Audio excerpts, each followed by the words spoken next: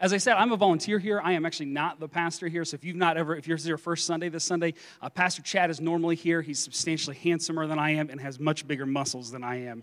But he is on sabbatical, and so some of us are filling in and helping out. And so for the next couple weeks, we're actually going to have me here sharing a little bit, and we're going to be talking about wisdom coming out of the book of James. And for me, this is one of those things that I always felt like as a kid that adults, they knew something that I didn't. That if I just knew what they knew, then maybe, just maybe, I could do what they were doing. That there was always like this secret knowledge. And as I've gotten older, I keep waiting for that like manila envelope to slide across my desk that says like, hey, top secret, grown-up stuff. And it has all the cheat codes to adult life. And it just hasn't shown up yet. I'm 41, and it's still not here, so maybe I have to hit 50, and then I'll get the packet of information that finally lets me know. But I know that it's out there. It just feels like it ought to be. When we were first leaving the hospital with our firstborn son, Jed, I remember just being so rattled. And mind you, this is coming off of the person who was childbirth Jeopardy champion. So we went through a birthing class there at the hospital. They kind of talked us through what to expect. They said, you don't shake a baby. I'm like, of course you don't shake a baby. Everybody knows you don't shake a baby. Come on, give me some hard stuff. And I just kept raising my hand every time we had questions. And I won childbirth Jeopardy, even though most of the people in the room were actually nurses. And I bring it up to my wife all the time that I am, in fact, smarter than all nurses. And she, as a nurse, resents that. And I probably won because I was unencumbered by the self-consciousness of being the person to raise my hand over and over and over again, and not actually out of sheer, just overwhelming intellect. But it doesn't matter. I won, and so I know what's up. But yet, when we were leaving the hospital, even as the childbirth Jeopardy champ, I was so nervous. They come down, they check the car seat, they make sure I've got it installed correctly. It's like, hey, you did a good job. This is installed correctly. I'm like, I can read the instructions on the side. It's right here. I did it. And that was it. They didn't come home with us. They didn't come check things out. They didn't come check up on us later. There was no test. There was no certification. There was no licensing. We're just parents now, and we're just figuring it out. And the truth is, most of my adult life has been that you're just figuring it out and trying to put the pieces together. And sometimes that's really obvious, and it's really easy, and it's clear, like, hey, here are the next steps. Here's what I need to do. Here's the clear answer. And other times, it just isn't. And it feels like if I had a little bit of more information, a little bit more knowledge, maybe, just maybe, I would finally get it right. And yet, as I've gotten older, I've come to suspect that maybe there isn't always a right answer to something. That maybe there is this need for what Scripture calls wisdom. That's an important part of it. And so this morning we're going to look at the book of James. If you've got your Bibles or you've got your app, you can flip it open. We're going to be in the book of James. So it's a New Testament book. It's actually toward the front end of your book, so you can almost go 3/4 of the way, 7/8 of the way through your Bible if you've got a physical Bible, or you can open up your app and look toward the end. You're looking for James. We're going to be in chapter 1 is where we're going to be. So James is often treated as an epistle or a letter, that it was written to somebody as a letter. And I think it's a misreading of James to kind of lump it into that category. It falls into that in the New Testament because we don't really know what to do with it. But I think James really is better understood and better seen as what the Bible would call a wisdom book. That James is much closer to the book of Proverbs than it is necessarily to the book of Ephesians. That James is really here to tell us about how to live. And when we talk about wisdom in the Bible, sometimes we can hear it and we think about, philosophers with, corduroy on their elbows and pipes, sitting in big leather high-back chairs, thinking deep thoughts. But in Scripture, wisdom is very much concerned with the nuts and bolts of how we live, of what it means for us to live day in and day out.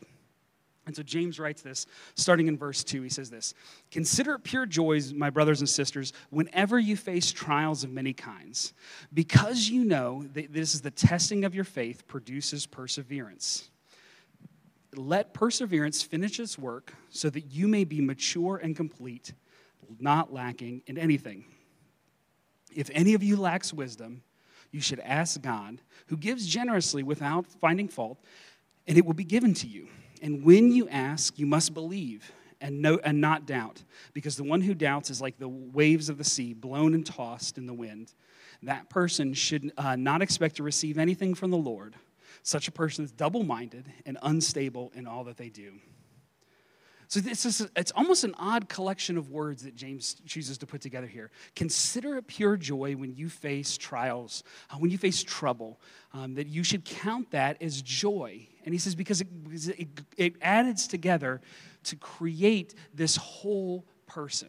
He said so that you'll be complete and mature, which is a hard word necessarily to get your mind around, because most of us, when we look at ourselves, tend to see ourselves as mature. We tend to see ourselves as somebody who's pretty accomplished. And I know this because I do this. I remember sitting in college and walking through a developmental psychology class. And the teacher was kind of walking through these different stages of development in kids and in adults and in senior adults. And talking about, physical development, but also intellectual development, and in particular, moral development. Like, how do you begin to reason things out morally and spiritually as you grow throughout the years? And the teacher said this. She said, now listen, a lot of college students tend to see themselves at the highest level of moral development. And I just want to tell you, you're not. And I remember hearing that and being like, this professor's probably right about that for the rest of them. But for me, I am definitely morally developed. I am wise. I know what I'm doing at 19 years old. I have got this sorted. And it's so hard to see in yourself at any one time how much growing you still have left to do. Because there's never a point in which it's just clear. They're like, hey, I have arrived. I am complete. I remember sitting in the office of a friend of mine. She was a judge.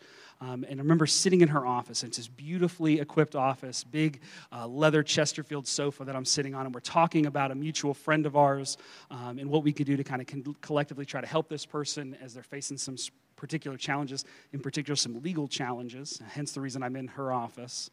And as we're talking about it and just chatting about life in general, one of the things I asked her is I said, hey, just out of curiosity, when did you feel like an adult? When did you feel like a grown-up? And this is a judge sitting behind her desk, nameplate. She's in her 60s at this point. She's got grandkids. And she laughed and leaned over and said, I still see myself as the stupid 17-year-old girl that left home. And it just was struck at that moment that hey, I don't know when we get there. I don't know that there is a there to get. And I began to wonder, maybe that top secret packet of adult cheat codes isn't going to come my way. And the truth is, if I had read Scripture and paid more attention to Scripture, I would see that that's the case. When we talk about wisdom in Scripture, it's a theme that's huge in the Bible. It occurs over and over again. That wisdom is something that's talked about. Wisdom is something that's pushed. Wisdom is an idea that we're supposed to chase after. When Solomon, the wisest man to ever live, was given the gift from God that he could choose anything he wanted in the whole world, he chose wisdom. And that was meant to teach us what we need to do. But as a kid, I heard that as man, Solomon, he got a genie, and he figured out a hack to get more wishes. He asked for wisdom, but then he got all the money, he got all the women, he got all the power, he got all of these things because he knew the cheat code. And I just need to find that cheat code. That's what it is. Instead of realizing that maybe wisdom in and of itself is what we're supposed to chase after. So how do we even define wisdom? How do we talk about wisdom in a way that makes sense to us? One of my favorite definitions comes from Pastor Tim Keller. He says this: wisdom can be defined as the competency with regards to the complex realities of life. That wisdom is the competency in regard to the complex realities of life. that life really is complicated, that there isn't always a right and a wrong, that sometimes there's rights and wrongs answers. And so how do you choose what to do? How do we begin to lean into this? And some of you, your response to this is going to be because you grew up in the same churches that I grew up in, or you grew up with a really clear black and white view of the world. You're going to say, if you just knew the Bible better, then you would know what to do. If you just read and studied more of the Word, if you just were a better student of the Word, if you were a better theologian, then you would know what to do. Then you would know what to do because Scripture is clear. I think of like Dr. Tony Evans. I don't know if you all know who Dr. Tony Evans is. He's one of my favorite preachers to listen to. Dr. Tony Evans has a nearly unparalleled ability to quote Scripture. Doesn't matter what's happening. He's waiting in line at Starbucks, and they call it out, and he goes and he opens his coffee up, and there's no cream in it, and he's got a Bible verse for why his coffee needs cream in it. I mean, that man knows the Word of God, and I don't. I wish I did. I wish I could quote Scripture the way that man does. And so maybe I would learn it. But, again, when we look at the Bible, it speaks for itself. In the book of Proverbs, chapter 26, verse 4, it tells us how we could deal with this. Maybe you have this situation at your job where you have a coworker that just drives you bananas. A coworker that is just one of those people who their ideas, their beliefs, their thoughts, maybe it's their politics, that are just so hard to put up with. They're so irritating to listen to them talk. Maybe it's their take on sports. And you're like, gosh, this person is just an idiot. And so you're like, how do I handle that? How do I answer that? What do I do? Well, Proverbs 24 has an answer. It says, do not answer a fool according to his folly, or you yourself will be just like him. Proverbs is saying, hey, you got that stupid person at work that you want to argue with? Don't. Don't argue with a fool because you'll become a fool yourself. I wish I'd have heard that when I was younger because that would have saved me so many stupid arguments on the internet with people. The problem, the challenge, the rub for us is that Proverbs chapter 20, verse 4 comes right before Proverbs chapter 20, verse 5, which says this: answer a fool according to his folly, or he will be wise in his own eyes. So, hey, that person that's an idiot, you got to tell them they're an idiot, or else they're going to think they know what they're doing. So which is it? What do you do with the coworker that's driving you crazy? Do you answer them? Do you challenge them and then become a fool? Or do you ignore them and let them think that they're right? Well, which is it? Which Bible verse do you follow? How do you decide? That's wisdom. And I hate it. I want a clear answer. I want to know what to do. I want somebody to step in and tell me, hey, here really is the cheat code. Here really is the hack. And there just isn't. There isn't a clear answer sometimes. C.S. Lewis knew this from years back. In 1943, when he wrote the book Abolition of Man, he wrote this line. He said, for the wise men of old, the cardinal problem of life was how to conform the soul to the objective reality. And the solution was wisdom, self-discipline, and virtue. For the modern, the cardinal problem is how to conform reality to the wishes of man. And the solution is a technique. What he's saying is, for those people in the past, many of them looked at the complex realities of life. And their answer to that solution was not, let me change the world to suit me. But their answer was, how can I navigate the real world the way it really is? How can I step in and begin to move through this? And it was with wisdom and discipline and virtue. Those are the things that I need. But we live in a world in which we want a technique. We want a solution. We want technology. We want somebody to fix it for us. And he wrote this in 1943, but it's still true today. And I know it's still true because it's true of me. When I face a difficult challenge, something that I need help navigating, my default response, and I bet for many of you, your default response is, oh, I can just buy something to fix that. It's probably something on Amazon. I got this problem, I get something on Amazon. I'm not getting up early enough in the morning. I need a better alarm clock. That's what I need. I just need a better alarm clock. I need a morning routine. Let me go look for a bunch of morning routines and buy all the stuff for these morning routines. I got a problem that I'm facing. I got to make a tough choice about a career path. What am I going to do? I got this job, I got this job, I got this job. I got to choose what I want to do here. I'm going to go find somebody. I'm going to go hire an expert. I'm going to go do some research. I'm going to go buy my way to a solution. Oh, I've got a problem with my kids. I got a challenge with my kids. I bet there's a device to fix that. Probably need a better app. I just need a better app. That's what I need. I'll go find an app, and that'll solve it. Because we want a technique. We want something that will help sort it out. But the problem in Scripture is that wisdom isn't a technique. It's a path that we have to walk. It's a path that we have to walk. There's no one way to begin to move through these complex realities of life. Proverbs chapter 8, if you haven't read that chapter in a while or you've never read that chapter, write that down as a note for yourself this week.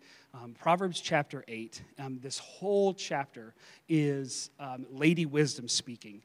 It is wisdom personified, and she is standing at the crossroads, calling out, inviting people to follow her, to begin to seek her and to seek her paths. And one of the challenges with wisdom is that wisdom really is all around us.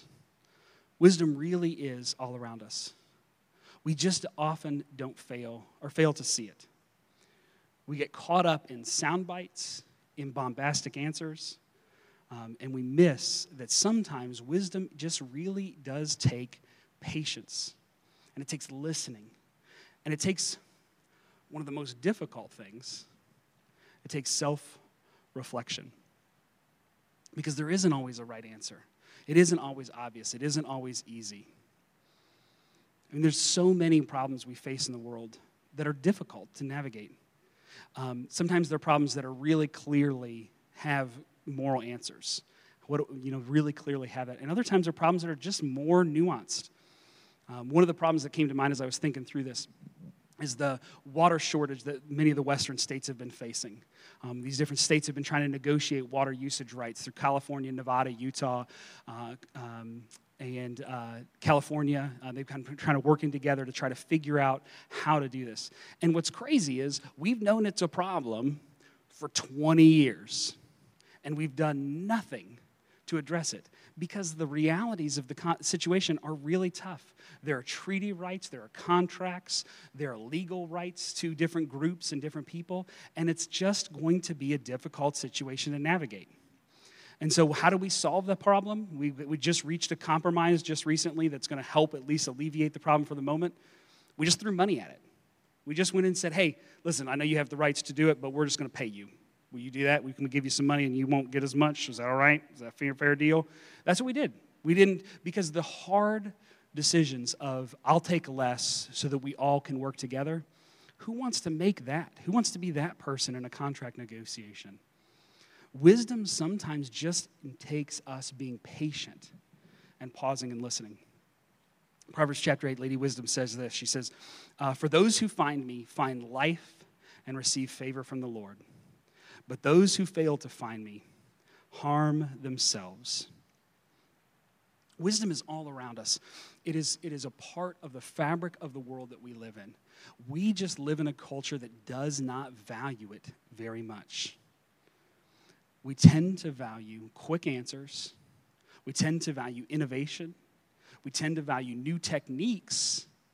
We tend to admire people who can bend the world to their will. And we tend to struggle with people who are wise, who are patient, who are quiet. Yet those are the virtues that Scripture makes a big deal about. I think if you think back to some of the people you know in your life, people that you really would consider to be wise, you would begin to see some common threads in who they are and how they're made up. And some of you may be thinking about a grandparent right now and have a grandparent in your mind that was really wise. Some of you had some grandparents that were less wise. I might have had some of those. Some grandparents who made some poor choices, but also some people in my life who've made really great choices. People who humbly walked faithfully.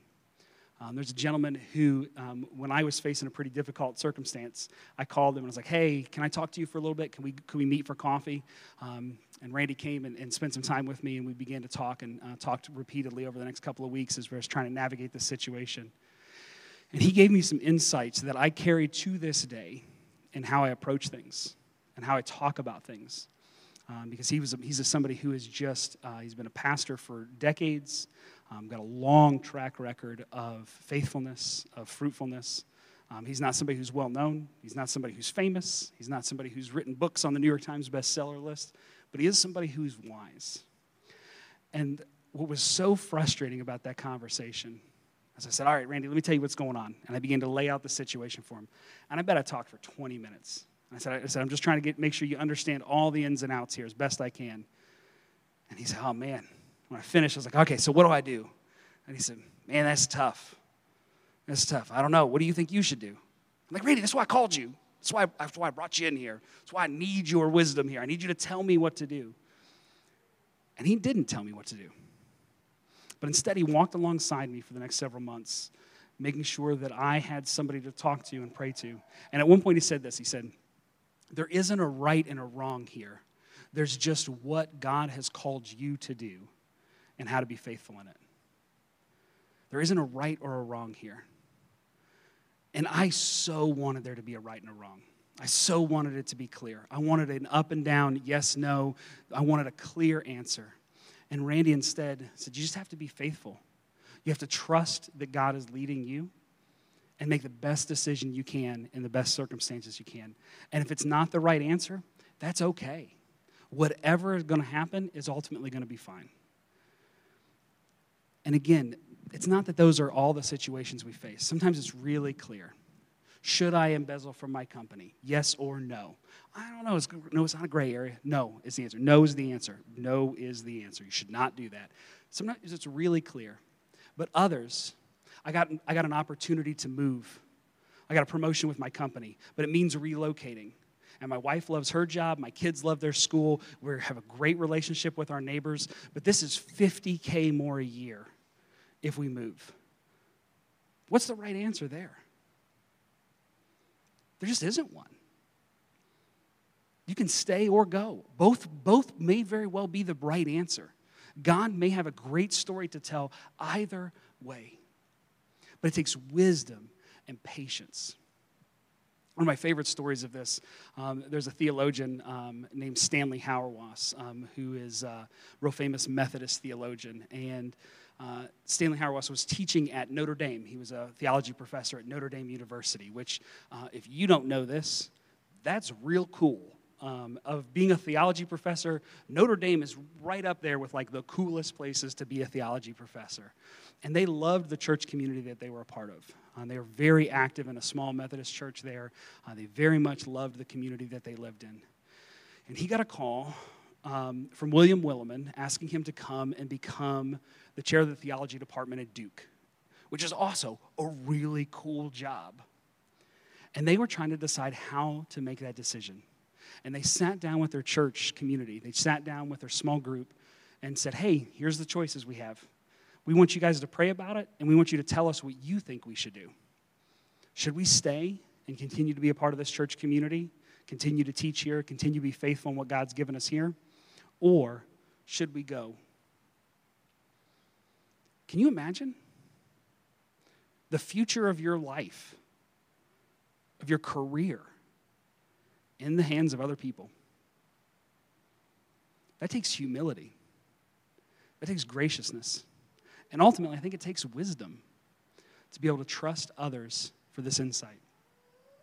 So one of the things that I love about that story is that ultimately they did decide to go. The church community said, hey, you're just a part of the team here, but you get to lead the team at Duke. You get to help make a huge impact. And sure enough, when he got to Duke, him and Willimon wrote a book together that's been one of the most impactful books for the church over the last 50 years.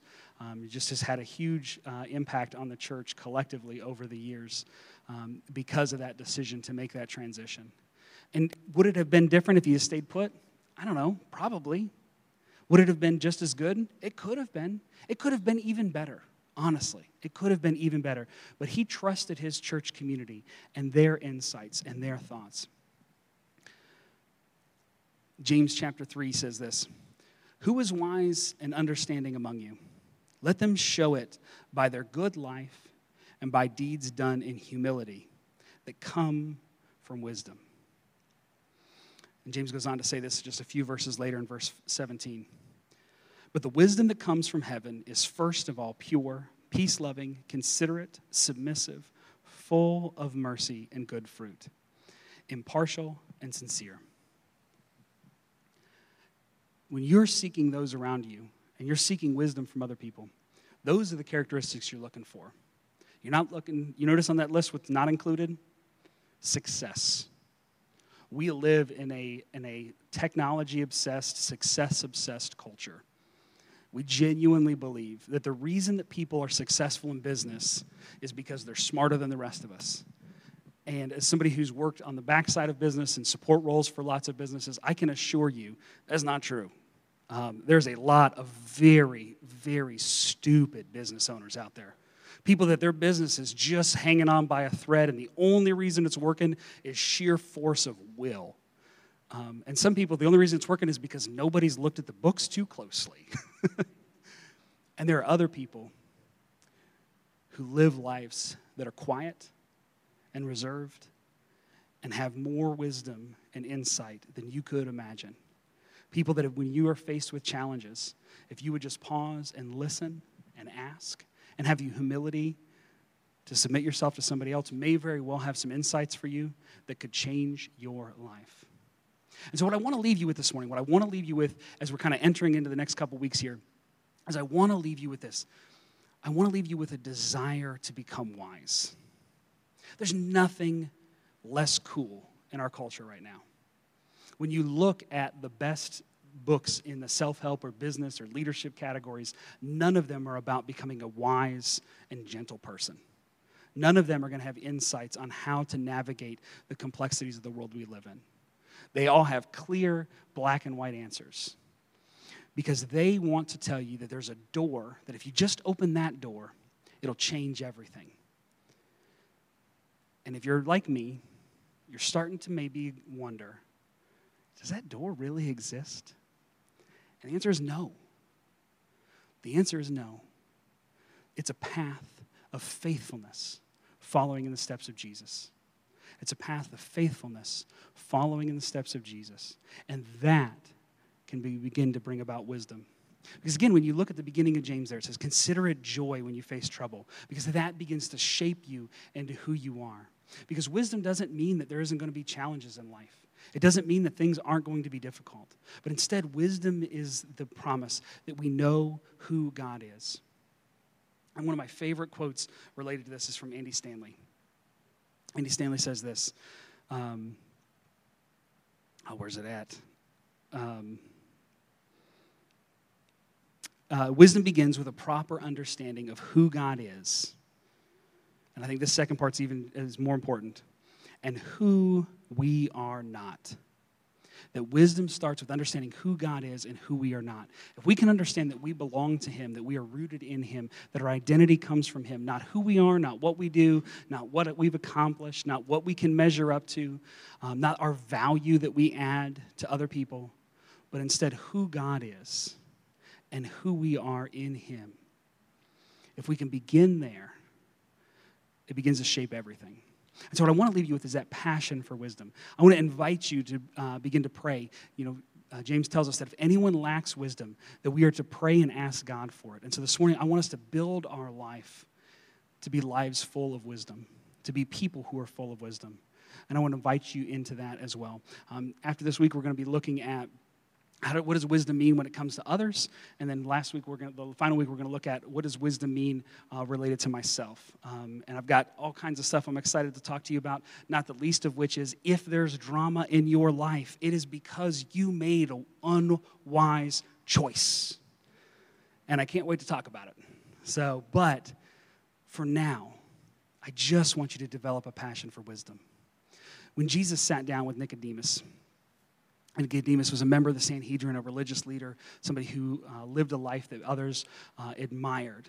when Jesus and Nicodemus sat down and began to talk, part of what Jesus says that he is the one who has come down from heaven.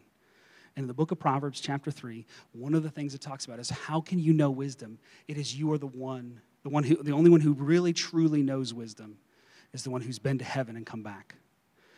And Jesus is making it very clear that that's who he is. And that's who we get to follow. Jesus came to live the life we were called to live, and he died the death we were supposed to die, and he was raised to new life. And it's his resurrection that really does change everything. And it's not a solution that fixes life, but it's this invitation to walk on this path of wisdom in his footsteps to become who God has made you to be. I'm going to invite the band to come up as we get ready to talk through and sing through kind of what it looks like to build our lives, to be lives of wisdom, to be lives that are steeped in the Word. But let me pray for us. Father God, I just want to thank you so much that you have given us this gift of new life that comes through Jesus, through his death, his burial, and his resurrection, that because of who he is, nothing will ever stay the same.